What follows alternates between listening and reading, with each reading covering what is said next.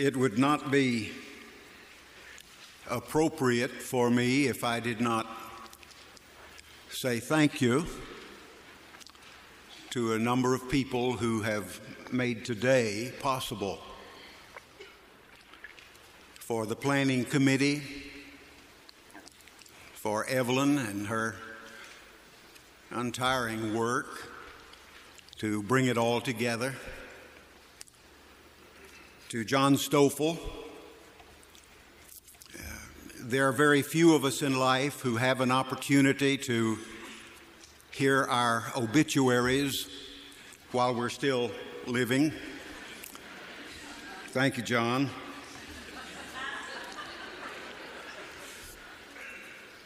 Jim, and to the staff, thank you for your welcome and your courtesies.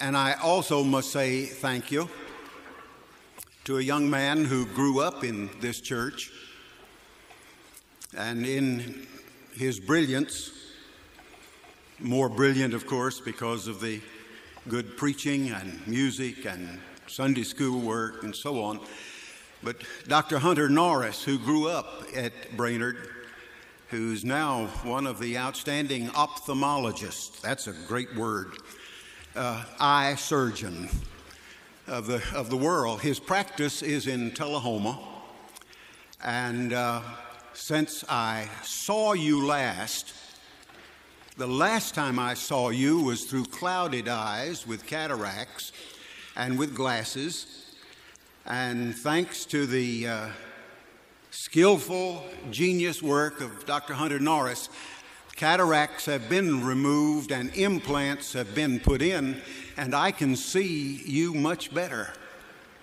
For many of you, that is a blessing. For some of you,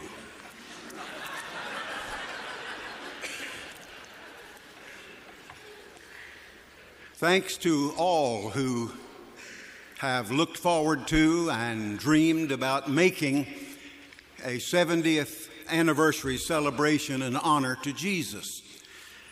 To those of us who are privileged to gather in the room, to those who are here, who across 7 decades have worked hard to honor Jesus. But I must also say a word of thanks to a vast sanctuary full of people who are no longer with us.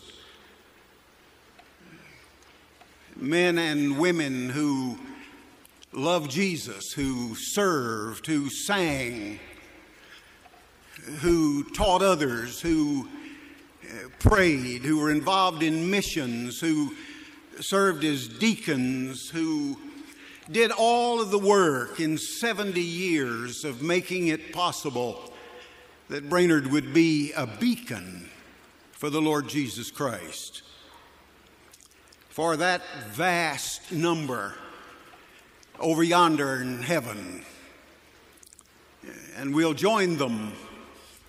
We'll join them either one by one, or we'll join them all at once if the Lord would come again before we say goodbye one by one. To all here, to all who have loved and labored here, to all who have served here,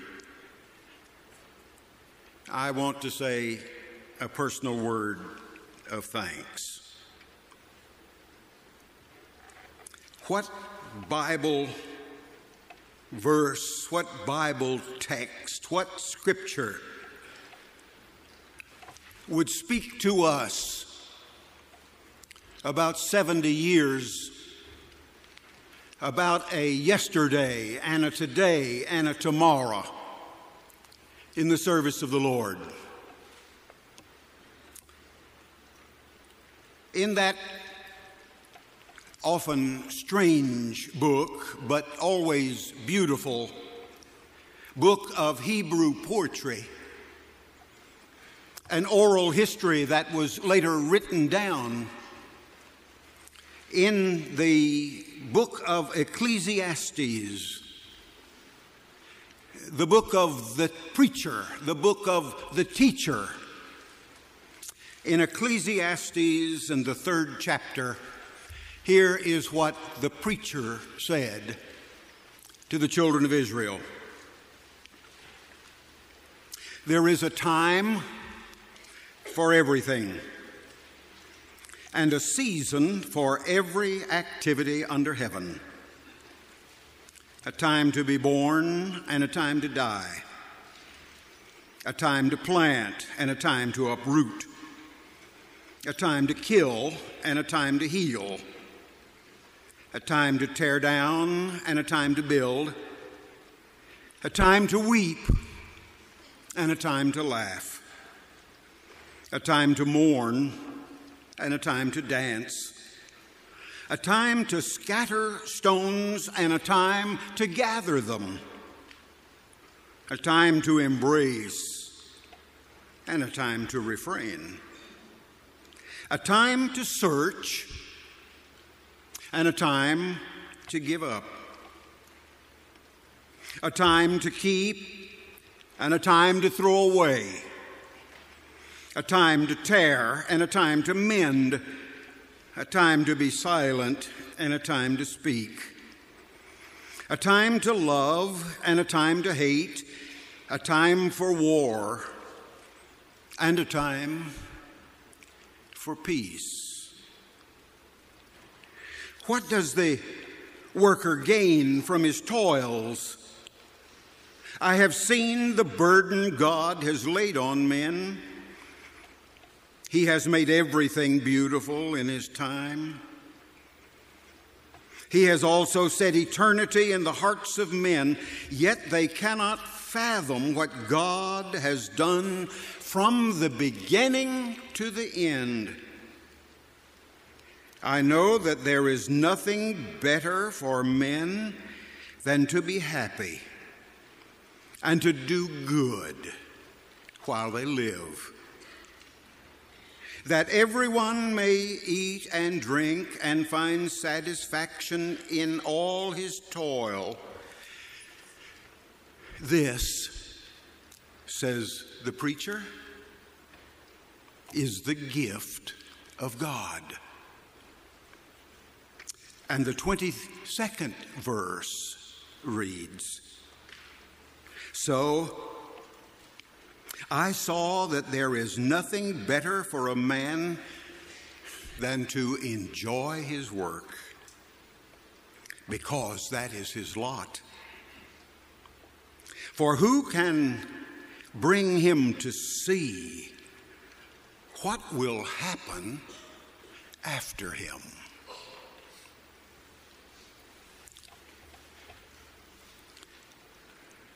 There are several keys to the understanding of this wonderful book of Ecclesiastes. The recorder identifies himself as the preacher or the teacher, the author. It was put into written form probably some 300 years before Jesus was born in Bethlehem's manger. The key to the writing of this and to the understanding of this is the mystery of God. If ever we approach that moment and that time in our life when God is not mysterious, then we miss a great deal of the majesty of God. God is a mysterious one, but a guide to the understanding, little by little, more and more, as the days come and go, as the seasons come and go, as the decades come and go. The key is to remember the mystery of God. A key to the understanding of Ecclesiastes is that we are to enjoy the life that God has given us. We've all known folks, and some of us still know some folks, who seem happiest when they can turn the corners of their mouths down and always find something to grumble about. That's easy to do. It's easy to find things that you don't like. It's easy to find things you disagree with. And one of the most natural things that comes to our hearts and our minds is to be able to be dissatisfied with life as we find it. But the preacher, the teacher in Ecclesiastes says life is a gift of God. In every day, in every hour, in every year, in every decade, life is to be lived to its fullest. Life is to be enjoyed. The barnacles are to be torn away so that the ship might sail in joy and in satisfaction. A key to the understanding of Ecclesiastes is that there is an element of eternity that we call time. What it is and how we handle it and what we do with it will depend on whether or not life has meaning. There are some questions I need to ask you. And as I ask you, I ask myself the same questions. Questions that boil up out of our study of Ecclesiastes. How do you react to the wonders and the worries and the weights of life? What is your natural inclination? What is your natural reaction when you have to wait? What is your natural reaction when you are in the presence of some magnificent, glorious scene? Driving from Tullahoma to Chattanooga this morning over Mount Eagle, the brilliance of the sun and the turning of the leaves, why, it made me want to stop just every few miles and get my camera and take another picture. Those of you who know me know I have taken a few pictures in my life. How do we react? How do we receive? In the N-O-W, the now of our life, this moment of our life, how do we react? What reminds you of the passing of time? Oh, brother, have I asked a tough one there. No, it's not so tough. That's an easy thing to answer, but it's not a very pleasant thing to answer, is it? My father died 12 years ago this last month, and yet he is ever with me because as I on occasion will glance down at my hands, it's just my dad's hands. Exactly. And when I pass a mirror and glance in at that mirror, I take a look, a double take, and I say, well, hi, Dad.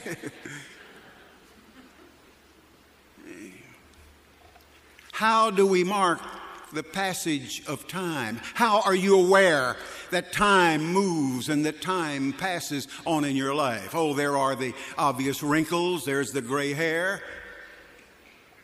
As I mentioned to John this morning in the office, one of Dr. J.D. Gray, long-time wonderful pastor, First Baptist Church in New Orleans, said, I'm just glad mine turns gray before it all turns loose.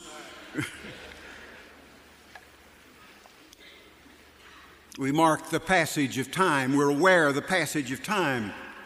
We go to the doctors. We take different pills. We take different medicines. We do this. We do that. All marking the passage of time. How do you determine whether or not the activities that you currently choose to be engaged in are appropriate for the time in which you now live? Now, there are a lot of folks who retire from society, retire from church activity, retire from life almost at a very early age, simply because, though they may go to the job every day, they retire from the sense of adventure. And when you lose your sense of adventure, you lose a lot.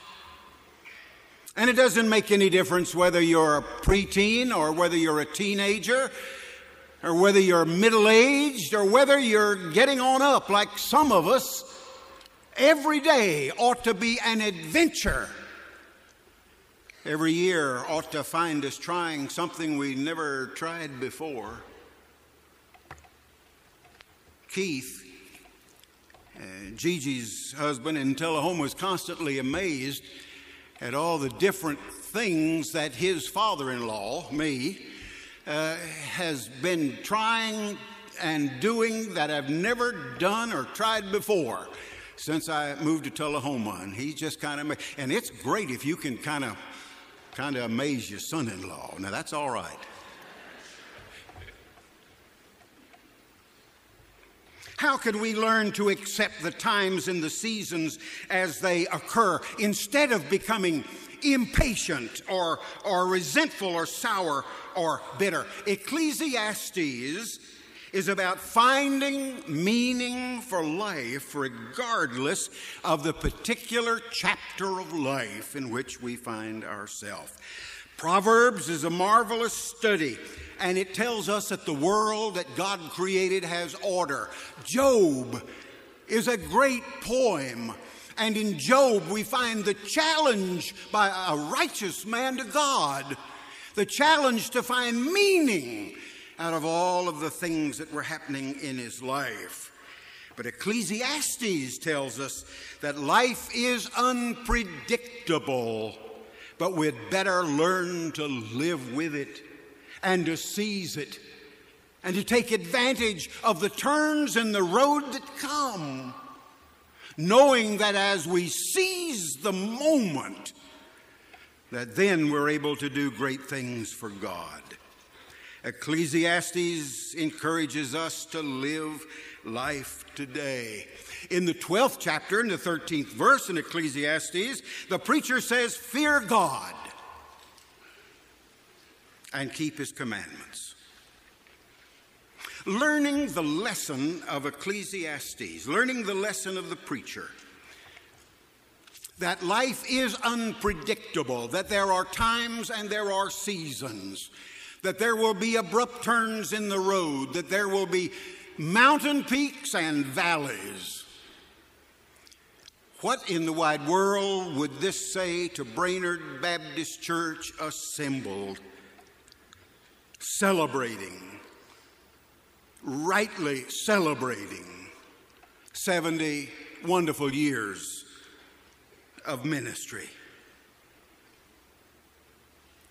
We are to live today. And if we live today to the fullest, we must, with a freshness, nail down what it means to be a church. Never drifting away from what it means to be a church. Nailing down what it means for the individual Christians of us, what it means to be a Christian. We must be like Christ.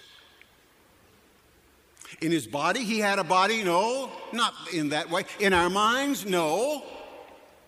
In our practice of religion? No. We must take our cue from Jesus, who over and over and over taught his disciples, "By this shall all men know that you are my disciple, that you love one another." The distinctive mark of the Christian is love. The distinctive mark of a New Testament church is love. The distinctive mark of a New Testament preacher is love, not just spoken from a pulpit, but in the community and in the lives of people. In seasons of life, love is the key and the keystone. Love for God, love for Christ, love for the Holy Spirit, love for His people, and love for all people as we reach out. Love divine, all loves excelling, joy of heaven to earth come down. Fix in us thine humble dwelling, and all thy Father's mercies crown. If we are to learn a lesson as Brainerd Baptist Church celebrating 70 years of a glorious history, then Brainerd should remember its distinctive past, but never live in the past. Just a week ago, it was my privilege to be with some 30 individuals from around the world in the Lambeth Palace, the palace of the Archbishop of Canterbury in London. As he received us in the conference that we were having, and he shared this, he made this remark to us. He said, the church, if it is to be an honor to God, the church must be on mission, that it must be humble, and it must be generous. And I thought as I heard him say that, yes, that's what Brainerd has been for 70 years. On mission, humble, recognizing that its strength and power comes from God, and generous to the point of giving and giving and giving and giving. Brainerd has been this for 70 years, but Brainerd must not live in the past. It's so easy for us to do that. It's such a tendency for us to live in the past of great times and great victories and the experiences that we've shared together. But we must adventure, which is a verb, in the now. If the best days are behind us, then we just need to lock the doors and maintain the buildings as some monument of something that used to be here. In the unpredictability of life, said Ecclesiastes, Brainerd's best days are today and tomorrow. And so with all the great confessions that have come down through the course of history, all of them have come out of crisis. You have known your share of crisis days. Remember that great spiritual strength comes when we use crisis in the most glorious way. Remember, please, we live in a different world than it was in 1928 when the charter members gathered on a dusty road and began Brainerd Baptist Church for the glory of Jesus. We live in a different world, 1959, when I came as your pastor. I was dealing with the pulpit committee about this very time 40 years ago. It's a different world. It's a different world from what it was this time last year or even last month. We live, as it were, standing in a rushing river. And so we must learn to hold on to the very best of yesterday, but not live in yesterday. That's our challenge. Rejoicing in the love and the experiences and the victories and the high moments, yes, but not building monuments to the past.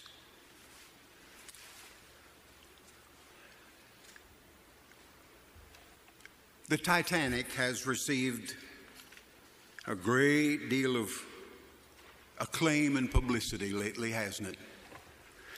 But there was another ship built after the Titanic, beautiful, luxurious, a floating palace.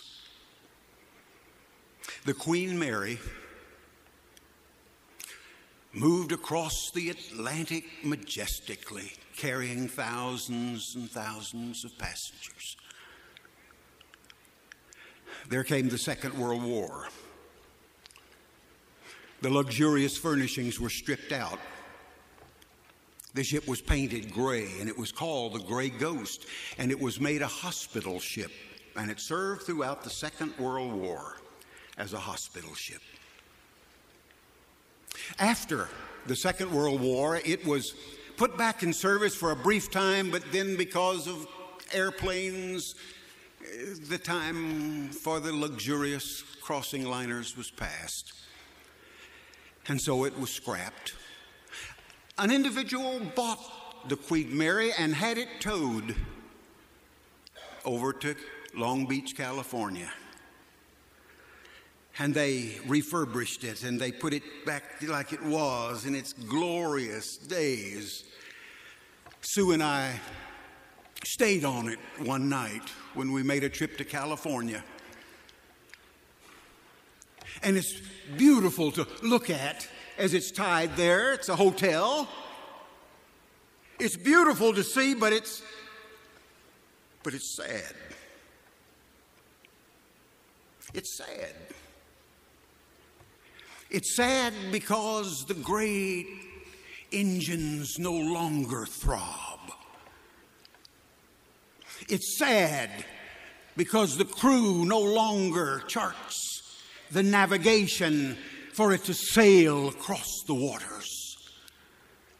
It's beautiful, but it's tied down to the dock. It's not going anywhere. Brainerd must never become like the Queen Mary, a great ship built to sail, a great ship built to carry the gospel, a great ship built to stir the hearts and the souls of men and women and raise up boys and girls for the honor and the glory of the Lord Jesus Christ. Brainerd must never become like the Queen Mary, a great once was, but not going anywhere. And if there's any decision that you and I need to make, it is that the very first thing on our prayer list will be that Brainerd will be the great sailing ship Jesus wants it to be. And that's done when we remember Jesus, who said, "By this shall all men know that you are my disciples, that you love one another."